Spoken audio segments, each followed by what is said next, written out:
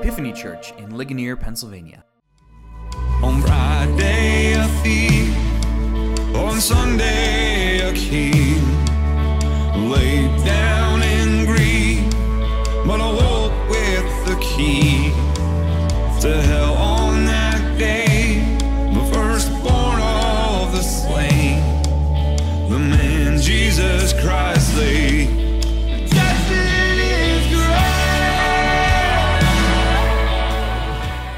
Welcome to Epiphany's Sunday Sermons, a podcast ministry of Epiphany Anglican Fellowship in Ligonier, Pennsylvania. Our church exists to help people discover and rediscover the love of God in the Christian gospel. To learn more about our church, visit our website at epiphanyligonier.org.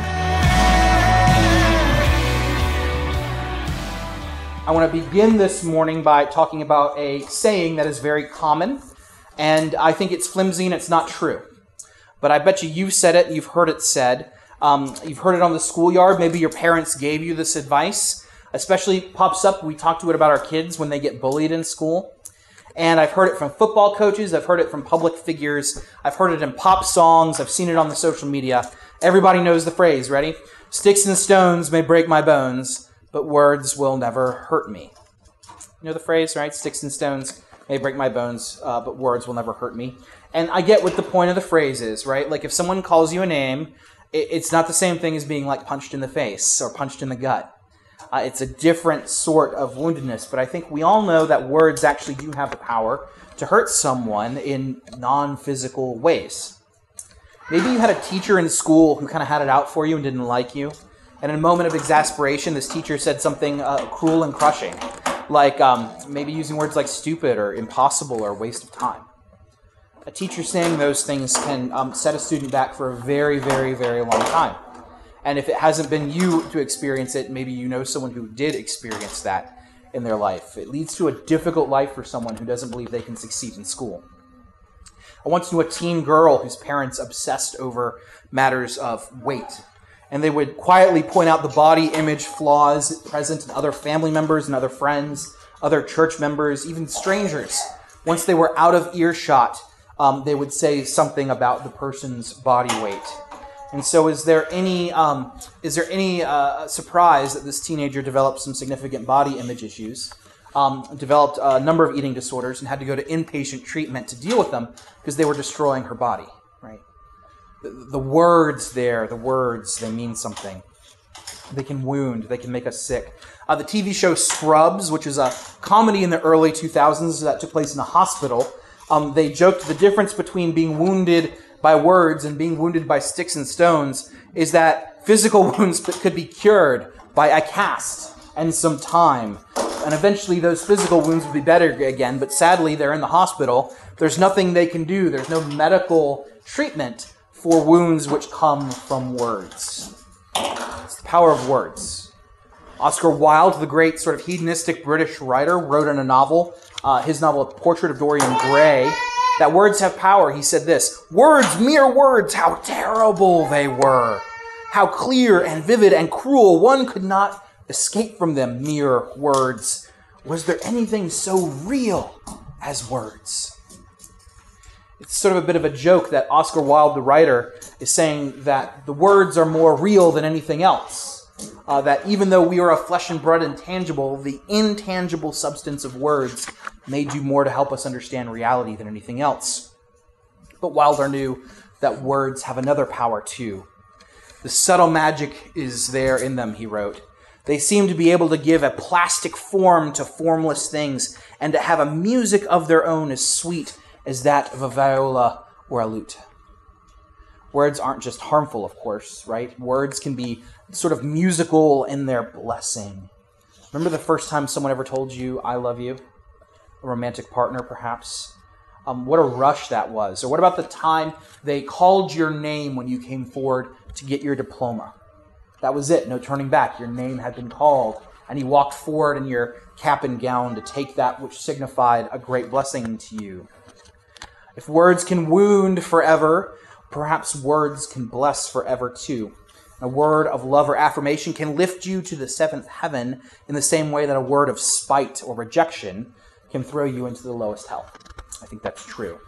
And I know this sounds a little abstract, but the Bible actually has a lot to say about the power of words. At the very beginning of the Bible, in fact, the first chapter, Genesis 1, God creates the heavens and the earth. And what does he do? He uses his words. God says, "Let there be light," and there was light. So there's something about the word of God that makes things happen. Words have creative power. In fact, in Isaiah, what ends up happening is there's a great word from the prophet where he says, "Grass withers and the flowers fade, but the word of the Lord lasts forever." Again, back to words lasting forever. And Jesus himself is described in John 1 as what? He is the Word, and the Word was with God, and the Word was God. That famous passage that describes how Jesus is the very full and real representation of God walking around in sandaled feet. And St. James reminds us that our words have the power of forest fires. That's what words can do. He says that, the tongue is like a match lit in a dry forest.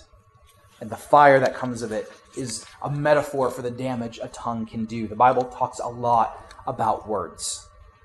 Words matter in life. Words matter in the Bible. And today, Paul is going to try to convince you, St. Paul in our reading today is going to try to convince you that words are so powerful that words don't just curse, words don't just bless, words can save. Words can save. Words don't just curse, words don't just bless, but the right words can save. So we're going to talk about this morning, the saving task that some words have. That's the gist behind our reading in Romans 10, isn't it, right? The book of Romans, this very dense, theological, one of the more academic books of the Bible. Paul is writing to this church in Rome, of course, and while he's writing to this church in Rome, he's giving them a great theological treatise about what is the nature of the gospel. And the broad strokes of it is this. Paul says there's two ways you can relate with God. You can be perfect and obey all the rules, and God will accept that, and you can be right with God. That's one way to do it. Problem is it's impossible, and no one's ever done it. So you can't really succeed doing that. So Paul says, but what you can do is you can look at what Jesus' death and resurrection accomplished on the cross, and you can repent of your sins and tell God, "I'm sorry," and then you can be in right relationship with God that way. That's the very dense version of the book of Romans, that if you want to be in relationship with God, you can either be perfect and it won't work, or you can say, "I'm sorry," and that will work. And that's what Paul wants to get at with his reading. And he's talking about this message. He's talking about himself as a Jewish believer. He has Jewish ancestry. He says, so many of my brothers and sisters in the Jewish people think they can be perfect and get God's love that way, and it just doesn't work, and it breaks Paul's heart. He says, someone has to tell them that the way to God is not to be perfect, but the way to God is to say, "I'm sorry." And so Romans chapter 10, he expresses this frustration that he says, look, if you confess with your mouth that Jesus is Lord and believe in your heart that God raised him from the dead, you will be saved. For with the heart one believes is justified, and with the mouth one confesses and is saved. Summary, right? If you can say, "I'm sorry for your sins," and believe Jesus rose from the dead, you don't need to be perfect to get close to God. He goes on to say, for Scripture says, everyone who believes in him will not be put to shame. So he says there's no distinction between Jew and Greek, for the Lord is the Lord of all, bestowing riches on all who call on him. For everyone who calls on the name of the Lord shall be saved. That's the beginning of our reading from Romans chapter 10. And notice how much that passage is filled with language about words and speech. With the mouth, one confesses and is saved. Everyone who calls, right, calls to speak out and shout out, calls on the name of the Lord will be saved. Notice all of the language in here about words. Words spoken out loud play a role in being saved by God in heaven from the wickedness of the world and the wickedness of forces in the spiritual world aligned against God. And words even work against our own inclined and bent towards wickedness that we see in ourselves. Fair enough. But Paul goes on to say this. He says, if we want someone to believe, someone's got to tell them about it. Someone's got to actually tell them about it. Someone has to understand what it is to believe in the Christian gospel, and then it has to be verbally communicated to another person so that they can believe as well. Here's what he says later on in the letter. He says, how will they then call on him who they have not believed? How are they to believe in him who they have never heard? And how are they to hear without someone preaching? So faith, and he says at the end of the reading, so faith comes from hearing, and hearing through the word of Christ. So for someone to be saved in this passage, right, he's talking about what does it mean to be saved. He talks about something entering the ear, going down into the heart, and being so profoundly transformative that it comes back up out of the mouth. That's the vision that Paul has for preaching and for hearing this word and for people experiencing a change of heart. It goes in the ear, to the heart, out the mouth is what that looks like. Think of it this way, right? Imagine, if you will, a game of charades, but you've done the very silly thing of trying to play this game of charades in a part of the world where people just don't know the Christian gospel very well, okay? So like, I don't know, like rural Kazakhstan, right? Let's go to rural Kazakhstan or maybe rural Indonesia and play a game of charades. And of course, there's lots of things you could probably play charades with, right? You know, like driving a car or like farming, you know. We could all get those. But imagine you drew out of the fishbowl for charades, you drew the Christian gospel. And you're like, oh, wait a minute. How do I communicate the Christian gospel when I can't use my words?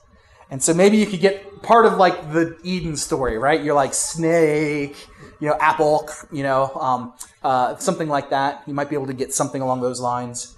But if you don't have an audience who knows the story, well, it's not going to work. You're not going to win that round of charades, certainly, right?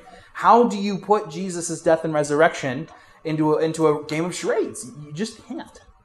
It's something that has to be spoken verbally. People have to hear it. Our words, friends, are important. God cares very deeply about words. And these words, this word about Jesus' death and resurrection, his promise to come and fix the world and the forgiveness of sins to everybody, those words, says Paul in our reading today, they need to be spoken so that people can hear them and have their hearts transformed and then share that news themselves. It's the importance of words. A couple of observations about the importance of words. First, I want to say a word about nature, right? Maybe someone you know says that they don't go to church because they find God in nature. And so while we're here this morning, of course, people are out kayaking. Maybe not today, it's a little icy out, but they're out kayaking or they're out ice fishing or they have maybe a spiritual moment on the golf course. Maybe when they're running, they're outside getting that runner's high, experiencing a workout. And so people will say that when they spend time in nature or the natural world, they find God's fingerprints on creation. And then they're able to have some sort of moment of reflection to the Creator and say, thank you for that. But you can tell a lot about God. This is true about the way the world is made. You can tell that God is big. You can tell that God is powerful. You can tell that God is orderly. You can tell that God is smart. But what you can't figure out, just from looking at the world, what you can't figure out is that God is good or that God is love. Just looking at the way the world is. Right? Because you can look at nature and say, oh, it's very beautiful and it's very serene and I love the mountains. But then you also have to reckon with the fact that you have these natural things like tsunamis and earthquakes and, you know, knock on wood, you know, like pandemics, right? That's a natural thing in the world. And so the same mountain that gives you awe comes in the same world as the same world as an earthquake or a tsunami or pandemic. So when you look at nature, you don't necessarily get to the place that God is good unless God has told you that's the case beforehand, so you can give that kind of greater appreciation. And so I wish I was bold. I'm such a wishy-washy guy sometimes. I wish I was bold enough to, like, you know, make enemies, but I'm really a chicken. Because when some folks do, they say, oh, well, you know, I'm off to the golf course on Sunday morning, or I'm doing all this, you know, other thing. I'm kayaking or whichever. And that's where I meet God in the morning. I said, well, I don't want to poke you here, but I think you might be confusing, like, exercise endorphins with the love of God. And they're not the same thing. They're different. Like, we're not having the same experience when we talk about the natural world around us and enjoying that and, like, understanding the love of God in our life. That's kind of mean and judgmental. Like, who am I to know what someone else is experiencing? I understand that. But, you know, I don't look like it, but I've done exercising before. I know what it's like to go out on a trail and see a beautiful mountain. And I'm here to say that's really wonderful and it's really great. But that's not what I experience when I experience the love of God. Those are different things. So that's a word about nature, right? Like, nature speaks to some aspects of God, but we just don't know the other aspects of God apart from God speaking them to us.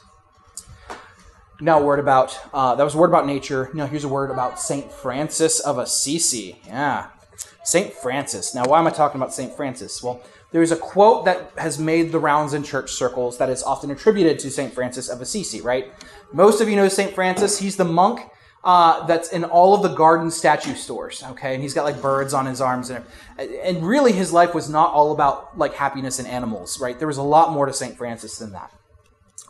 But there's a phrase attributed to St. Francis which goes like this: preach the gospel, use words if necessary. Anybody heard that phrase before? I see some nodding heads, okay. And the idea behind that phrase is this, that Christians are going to be this sort of light in the world. They're going to do things differently. And then people are going to recognize how different they are, and they're going to recognize this goodness, and that they'll just sort of follow Jesus and follow and join churches and do this sort of thing because of all the goodness that is being radiated out from our good works. And it's okay. So it's a popular quote, but I'm going to tell you 3 sad things about it. First, St. Francis never said it. His biographers have gone through every writing we have from him. He didn't actually say it. It's nowhere in his writings. In fact, the biographers of St. Francis will say, like, that doesn't even match up to anything St. Francis ever said. Like, there's no even, like, connection of the dots between, this is something that he could have said maybe. It's like, no, he never said it. The closest thing he did say was that preachers also should preach with their deeds. And what he meant by that in context was, don't preach peace and go out and start punching people in the face. Like, have some integrity, right? That's what he said. In fact, second thing he said, the reason why this is such a weird thing, preach the gospel, use words as necessary. The Franciscan order that followed him, right? The sort of people who lived under the rule of St. Francis, the monks who took under his lifestyle, it was developed as a preaching order. So these monks would go from town to town and they'd take vows of poverty and they'd, bunk with people and say prayers with people and they'd preach on Sundays. They do all of these things. And they were there to preach. They were there to speak a word about peace and God's love to a late medieval world that was marked by some violence and chaos. And then the third thing I think behind this quote, use words if necessary. What I hope to impress upon you this morning is the Bible says words are actually necessary. That people aren't going to understand the gospel unless we actually say, Jesus rose from the dead, and he's coming to fix the world, and there's forgiveness of sins aplenty. So our good works do a lot, right? They can open up conversations about faith. They can sort of supplement the things that we talk about if we live with integrity. So yes, I'm not here to throw good works under the bus. What I want to be able to say is we can't just nice people into the kingdom of heaven. You're all very nice people, every single one of you here, and I genuinely mean that. It's just we have to talk about Jesus and speak these things with our mouths if we want to see people's hearts transformed. So if you know somebody who you want to come to know Jesus, or you know somebody you want to come join the church, at some point, at some way, someone's going to have to speak about the death and resurrection of Jesus, and it's going to have to go in their ear through their heart so that it can come back out of their mouths. So that's an observation about St. Francis, an observation about nature. One final observation, and we'll conclude this morning. And it's about the power of words, specifically God's words. If our words can bless and curse and save, right, going in the ear, through the heart, and out the mouth, imagine the power of God's word, of God's words, plural. God's words created the cosmos. God's words shake mountains. God's words thunder in the heavens. But some of God's words are actually really mundane in their delivery, even if they're very powerful in their result. Think of Jesus as he is pulled away by a synagogue leader whose daughter is sick and ill in the bed. And he says, Jesus, come quick, my daughter is dying. And Jesus says, yeah, let's go. And then he gets interrupted on the way and he finally arrives and they say, Jesus, you're too late, your daughter is dead. And what does Jesus do? He goes up to the little girl, and you know what he does, right? He just speaks 2 words. The Aramaic is Talitha Kumi. And just by speaking these very simple words, the dead girl returns to life, rises, and stands up. Literally, the words are, in Aramaic, little girl, I say to you, arise, is the translation. And you know what she does? She speaks the words, and she gets up. The word of God, this very simple word coming from the mouth of Jesus, has a power that transcends everything. Think of the same thing with the body of Lazarus. Jesus arrives at Lazarus. He gets there too late to heal him, and so he shows up, and they're in the middle of a week-long wake. Everyone's crying. Everyone's very sad. And Jesus is so swept up, he starts to weep himself. And they say, Jesus, if you could have been here, you could have done something. And Jesus is just weeping with everybody. And finally, Jesus says angrily, he says, take me to the tomb. And they roll away the stone. And you'll notice, Jesus doesn't enter the tomb. He doesn't, he says some prayers up in heaven. But then he says, Lazarus, come out. And then you get this great mummy scene where he's still kind of wrapped up in his clothes, like coming out like, hi guys, I'm back. Very simple words, and yet God's plan for this world and all of these beautiful, miraculous things come through the words of God to these people. People are raised from the dead by the word of God. And that's true literally and it's true spiritually. It's true for you. That the word of God exists and God has spoken and said, you too will one day rise from the dead, just like Lazarus and just like this little girl. And except, of course, when that comes, there will be no death again. And so I wonder what it would look like for you to hear a word from God this morning. What would it look like for you to hear a word from God? Is there something you've got kind of in your craw and you're kind of itching to hear God speak about? Is there something in your life that's kind of got you stuck or frustrated? Is there a place in your life where you're experiencing a deep resentment because you just can't move forward? I wonder what it would look like for you to hear a word from God in the middle of that. I wonder what it would look like to hear that same voice that raises the dead and created the cosmos. What would it look like for you to hear a word like that for you specifically in like the next week? I'm going to tell you when we get downstairs at my retreat when I was away, I was able to spend some time in prayer and in guided prayer. And I heard a number of words from God. God spoke to me about a number of things. And I spent like 3 days in my retreat just a blubbering mess because God spoke to these places in my heart that were wounded and needed healing. And with the help of some guided prayer and some time away, I was able to experience a real transformation, a real healing because of that. And I wonder what that would look like for you, to hear a word of God to your deep and wounded place in your spirit, in your soul. What would it look like to hear a word of resurrection in your life? While we are waiting for God to hear these things, for God to speak to us, what I will give you in the meantime is things God has already said. Perhaps that can get us to where God can open us up and place something in our hearts for us. Here are some things that God has already said about you and your life. I am with you always until the end of the age. He's with you always. He says, everyone who believes in me will never be put to shame. That's what's in our reading today. Any shame in your life? Something in your past? Something in your closet? Like, you'll never be put to shame by the God who is always with you. Your sins are so far removed from you as far as the east is from the west. God has said that. There's nothing in your life that can disqualify you from the love of God. No act that you have done, no thing that has been done by you will ever be held against you in the courts of heaven. But this one, there will be no more crying, no more mourning, no more pain. That God himself will wipe away every tear from your eye. All of these things that are terrible for the world will one day pass away. God said it, friends.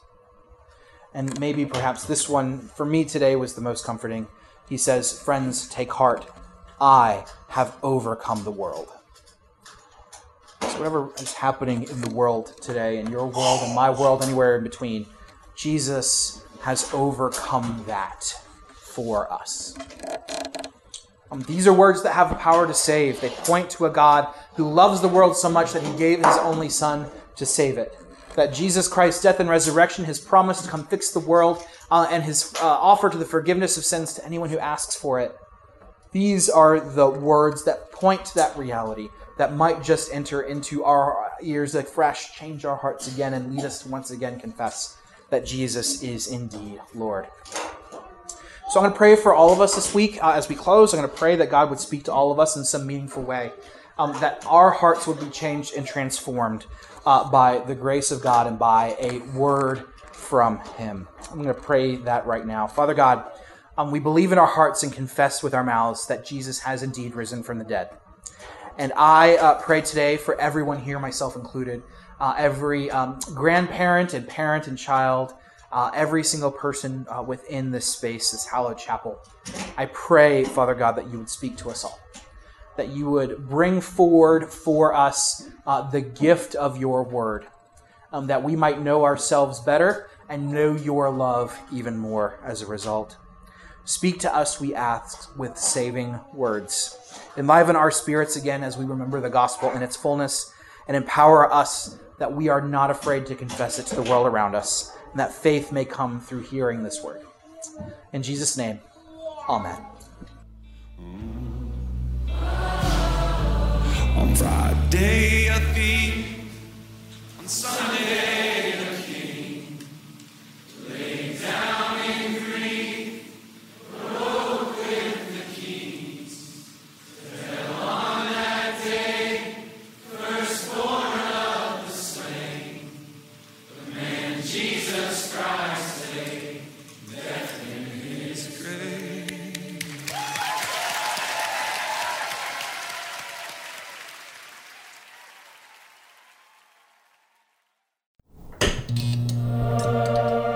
Epiphany Church in Ligonier, Pennsylvania.